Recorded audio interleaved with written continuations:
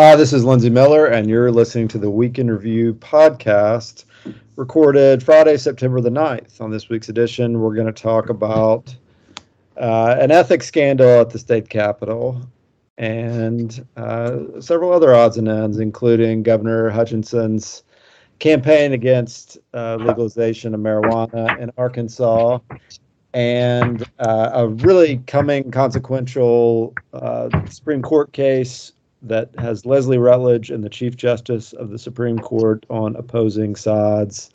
And maybe some other things. I'm joined this week by Austin Bailey. Hi.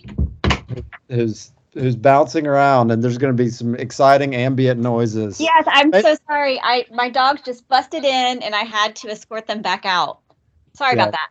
No, I think that there's probably going to be a lot of household noises. I'm recording while some preteens are playing poker nearby, and some smaller children are wrestling. So there's probably going to be some thumps and bangs and shouts, and maybe some curses as well. Oh, most likely, yeah. So hang on. So this was an exciting day at the state capitol. My gosh. We've been following this ethics saga involving Senator Alan Clark, bumptious Republican from Lonsdale, Hot Springs area. So give us the background. You've been all over this. Well, first of all, I would like to say that I love that bumptious word. Well done.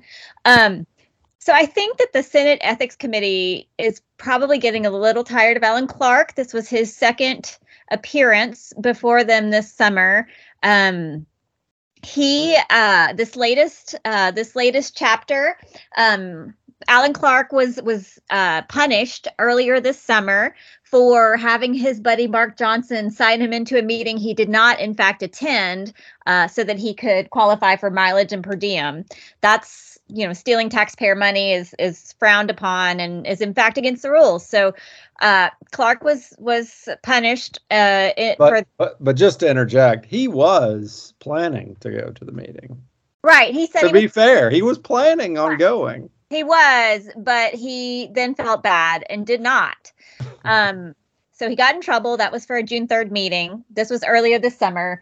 When he got in trouble, he reacted, I would say, uncharitably. He reacted by threatening to burn the house down. He said he was going to be meaner going forward. He took to Facebook and kind of ranted about slaying giants and attacking and things that, like, if my 14-year-old son did that, like, the guidance counselor from school would call me for sure. So anyway, that's, the background. Then last month, Alan Clark filed an ethics complaint against Senator Stephanie Flowers. Flowers, a Democrat, Clark, a Republican. Flowers was the victim of a clerical error that put money in her account for mileage and per diem that she did, in fact, not earn. But once the error was discovered, Flowers immediately paid back what they asked her to pay back. Alan Clark filed the ethics complaint anyway. And apparently twice during these hearings that have been kind of spread out over 4 days over the last 2 weeks, ethics committee members asked him, like, are you sure you want to keep doing this? And he stuck to his guns. So today, Flowers was completely exonerated. They said she did not do anything wrong. Clark, however, the accuser became the accused, and he got in some pretty big trouble. They determined that his accusations were frivolous, spurious, and gosh, I can't remember the third adjective they used. They're sort of the standard legal curse words. Right. Yes. Yeah. I would have used different ones, but yeah. So he is in trouble, and the punishment sounds like a pretty big deal. He basically would be suspended for the rest of this legislative session, which means, like, they're going to pull the plug on his email address. He's not allowed to be, like, in the Senate offices or any of the parts of the Capitol that are reserved for lawmakers. Can't be reimbursed for any conferences or travel. And then he loses his seniority for this session, and they're going to recommend for the next session as well. So it's a pretty big black eye, and there's some teeth to it, but the full Senate has to vote on that first. The Ethics Commission has made its recommendation, and the report about these hearings that have been conducted almost exclusively behind closed doors will be available to the public any minute now. They were going to send it out to senators to look at for an hour before they shared it with the public and the press. So I guess I need to check my inbox, but I'm sure there'll be more to learn once that comes out. So I have a few questions.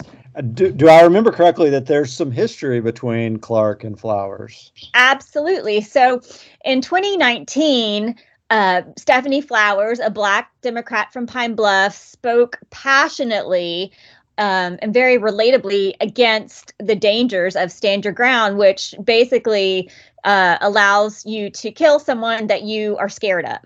So there's evidence that shows that this law, when enacted in other states, actually increased homicides, and that people of color really suffered disproportionately under this law.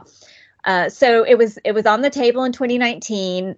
Flowers spoke passionately and so like eloquently, but with curse words, which I like. But Alan Clark did not like that.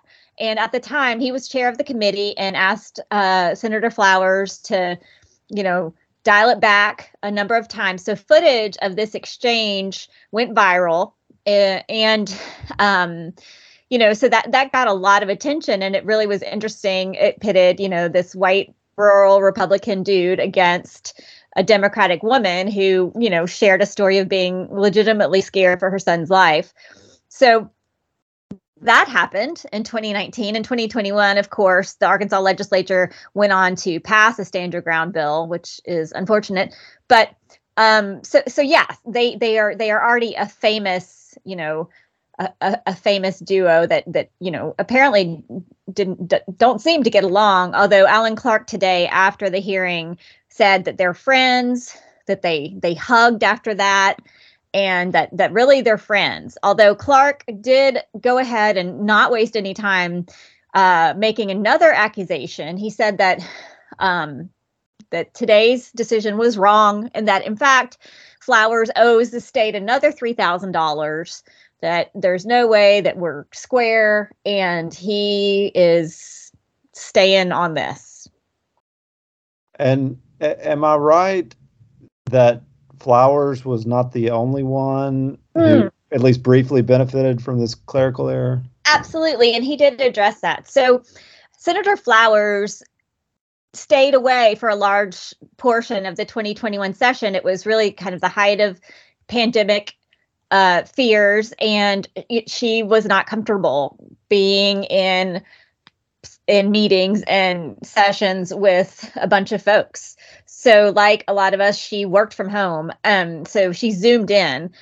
So did Senator Trent Garner. He zoomed in quite a bit. And also, so Garner apparently also got some of these payments for mileage and per diem that were made in error. Today, Clark said that the reason he did not pursue ethical charges against Garner was that Garner did not get paid as much erroneously as Flowers did. And he kind of suggested that there were other bigger fish to fry ethics-wise. So that's convenient. Sure. The fellow Republican does not get any charges. It is. Some of his reasoning, I think there are more questions to be asked. So, speaking of partisanship, you mentioned this will go to the full Senate. Arkansas, of course, the legislature is dominated by Republicans, many of whom are very conservative and who would be considered allies in normal times of Clark. In the initial ethics complaint that you described, it was approved or accepted by the full Senate, with some of the more conservative senators, Bob Ballinger, Senator Beckham, Rapert, Mark Johnson voting against the penalties, and then a handful of others taking a walk that day. So, do you have any prediction on whether or not this will be approved? Do you think everybody's tired of Clark and will just want him to go away for a minute? I mean, the feeling I got is that, yeah, people are pretty tired of this guy. The Senate Ethics Committee itself is 5 Republicans and 3 Democrats. And the motion to clear Flowers' name was made by Senator Missy Irvin, pretty conservative Republican, seconded by Democrat Joyce Elliott. The motion to turn this all around and charge Clark with making these frivolous accusations was made by a Republican Senator David Wallace, seconded by a Democrat, Keith Ingram. But I felt like they certainly did that on purpose to signify, hey, this is not a partisan witch hunt in any way. This is legitimately an ethics violation. Okay, well, let's move on. Thanks for all that excellent reporting, and read more about that on the Arkansas Times. Austin did a comprehensive look into it. Let's talk about a couple of other things, at least briefly, and start with what I think everyone expects to be the most consequential case the United States Supreme Court will take up next term. And that is over a gerrymandering claim in your home state of North Carolina. So, I mean, I think pretty much everyone agrees that it was just that the state legislature just gerrymandered the hell out of the legislative in legislative redistricting. Absolutely. Yeah, North Carolina, unlike Arkansas, is a pretty purple state, right? I mean, it's pretty well split between Democrats and Republicans, but Republicans have controlled state government for a while because, I think, in large part of this anti-democratic kind of actions, and this is a move to further cement that. So, the state Supreme Court said that the state legislature went too far, and the state legislature has approved, has appealed that to the Supreme Court, and it's seen as a potential precedent setter that could have far-reaching impacts on state law, election law, the power of state legislatures. And so it's attracting a lot of attention. We wrote about it this week because two of Arkansas's most noteworthy legal lights, Attorney General Leslie Rutledge and Arkansas Supreme Court Chief Justice Dan Kemp, were on opposing sides of amici briefs to the Supreme Court. Kemp joined with members of state Supreme Courts of all 50 states, I believe, and Leslie Rutledge, as she has done throughout her tenure as Attorney General, partnered with other Republican AGs in something that has nothing to do with Arkansas for completely partisan reasons. Then we did not mention this, but there's been a lot of national coverage on the amicus brief submitted by a new group started by Leonard Leo, whose name I think is probably somewhat familiar to politicos, but is becoming increasingly familiar to the general public. He's one of the sort of the main operator behind the Federalist Society, the deeply conservative legal group that has pushed through all of the Republican-appointed Supreme Court justices of recent memory. He's really almost single-handedly responsible for the shift of the court, the defeat of Roe, and he just got gifted $1.6 billion from a Chicago tech billionaire who had really flown under the radar. And so, naturally everyone is freaking out over all the money. He's been incredibly successful in this decades-long process to remake American jurisprudence. And now he's got all this money, and he's filed this amicus brief, and he's pushing what's called the independent state legislature theory.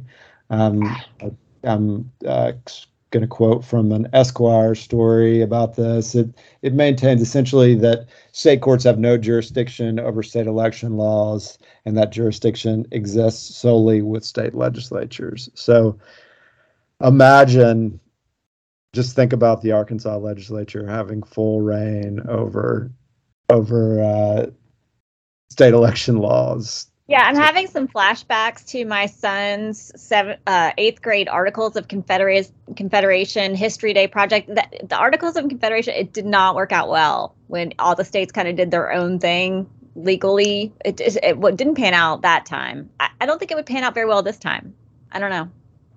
Yeah, so this is a really scary thing that bears watching, but we just want to note it because of the Chief Justice and Attorney General being on opposing sides. Well, let's unless you have anything that you want to add about that. Any North Carolina insight? No, just that my dad gets really mad because he's drawn into this really wacky district that's shaped like a barbell, like dumbbells. So my dad's real mad. Yeah, so you're from the Asheville area.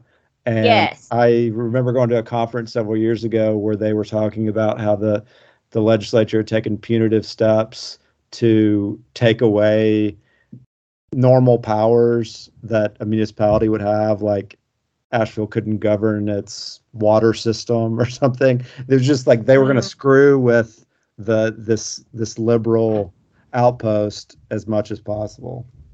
Oh, so. Absolutely. Yeah. Madison Cawthorn was their representative there for a while. They were pretty mad, I think. All right. Well, just quickly wanted to mention the constitutional amendment that is on the ballot, but may or may not be counted. We're still waiting on the state Supreme Court to weigh in, that would legalize the adult use of marijuana. The campaign for that has started to heat up. I think that the smart money is that the Supreme Court will approve it, though who knows, because our Supreme Court, like the U.S. Supreme Court, has gotten highly politicized. But the Responsible Growth Arkansas, the group behind it, has a lot of money. It's got all the cultivators in support, so it started spending money. Of course, part of the revenue from it would go toward law enforcement, which is a politically winning message. So they've got an ad where they talk about how important this could be to state law enforcement. Meanwhile, Governor Hutchinson has taken on the role as sort of the chief opponent of this. There was a lot of speculation leading up to it on who would fill that role. There's not a natural opponent of it that has much money, or there wasn't thought to be. And Governor Hutchinson, who once led the DEA and is a longtime straight arrow opponent of marijuana, has started talking against it. He talked to a law enforcement group earlier in August and told them that they need to stand against it. And he tweeted today linking to a group called, what is it? Secure Our, let me pull it up real quick. Safe and Secure Communities.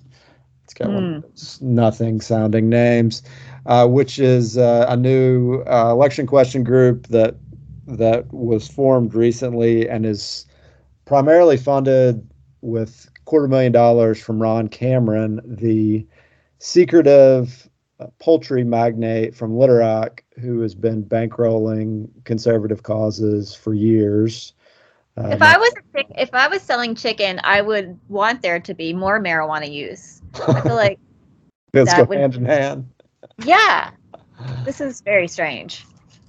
Yeah, so he's like a very religious right winger. Jane Mayer did a great story on him in the New Yorker last year, I believe.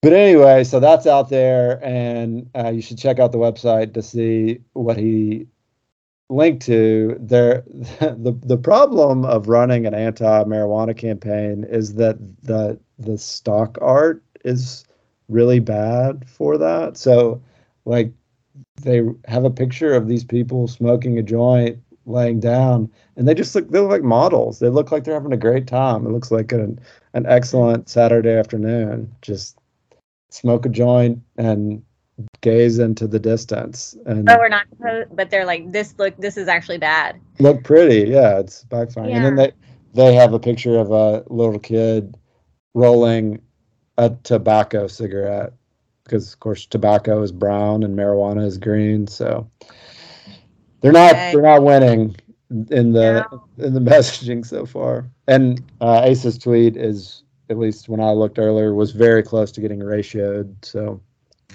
we'll monitor that closely. Yeah. Well, he's very square, Asa. I guess it's charming, but I don't know. He's not selling me. No. Okay. Let's move on to endorsements. What do you got? Okay, so I have a really great book I'm reading called Empire of Pain, and it is about the Sackler family, makers of OxyContin and, founders of our nation's heroin addiction, basically. And I'm only about halfway through, but it's really fascinating. It talks about these three brothers who went to medical school and were not only, medical experts, but also marketing experts, and just kind of how the family was able to combine advertising, marketing, and medicine to create this huge fortune. Their name was on everything, and I haven't gotten yet to where their fortunes turn, but it's pretty fascinating. That sounds great. Well, I'll recommend a very different book, and that is a book from the 60s, I believe, by Richard Stern, called Other Men's Daughters. No, it's from the 70s, but about the 60s, called Other Men's Daughters. It's another book from New York Review of Books Classics. No, New York Review of Books Press. It's a New York Review of Books Classics. I've endorsed a bunch of these. They've uniformly been great. This one is about a Harvard professor whose marriage is sort of disintegrating, and he stumbles into a relationship with a co-ed, and that's a story you've read 1,000 times probably, but is it based on Bradley Gitz? Yeah, we should have talked about that. It's just, the prose is so perfect and sharp, and he is really lovely to all his characters, and yeah, it's just it's a great book. I think Stern is considered like a novelist. Like he's famous for not being as famous as he should be. Philip Roth goes on and on in the introduction of this about how great this book is. It's Other Men's Daughters. Other Men's Daughters, yeah, which is not like I was going on vacation a few weeks ago, and I was like, this is not a book you should read on the plane. This looks like a creepy book. Yeah, it kind of does. I can see how that's a problem. Yes. But the book is not creepy. It's well done. All right. Well, thanks for listening, everybody. Stay safe out there. I think Max will be back next week, so he can tell us about all the good food he ate and talk about the news that he missed. Sounds good. Take care. Bye.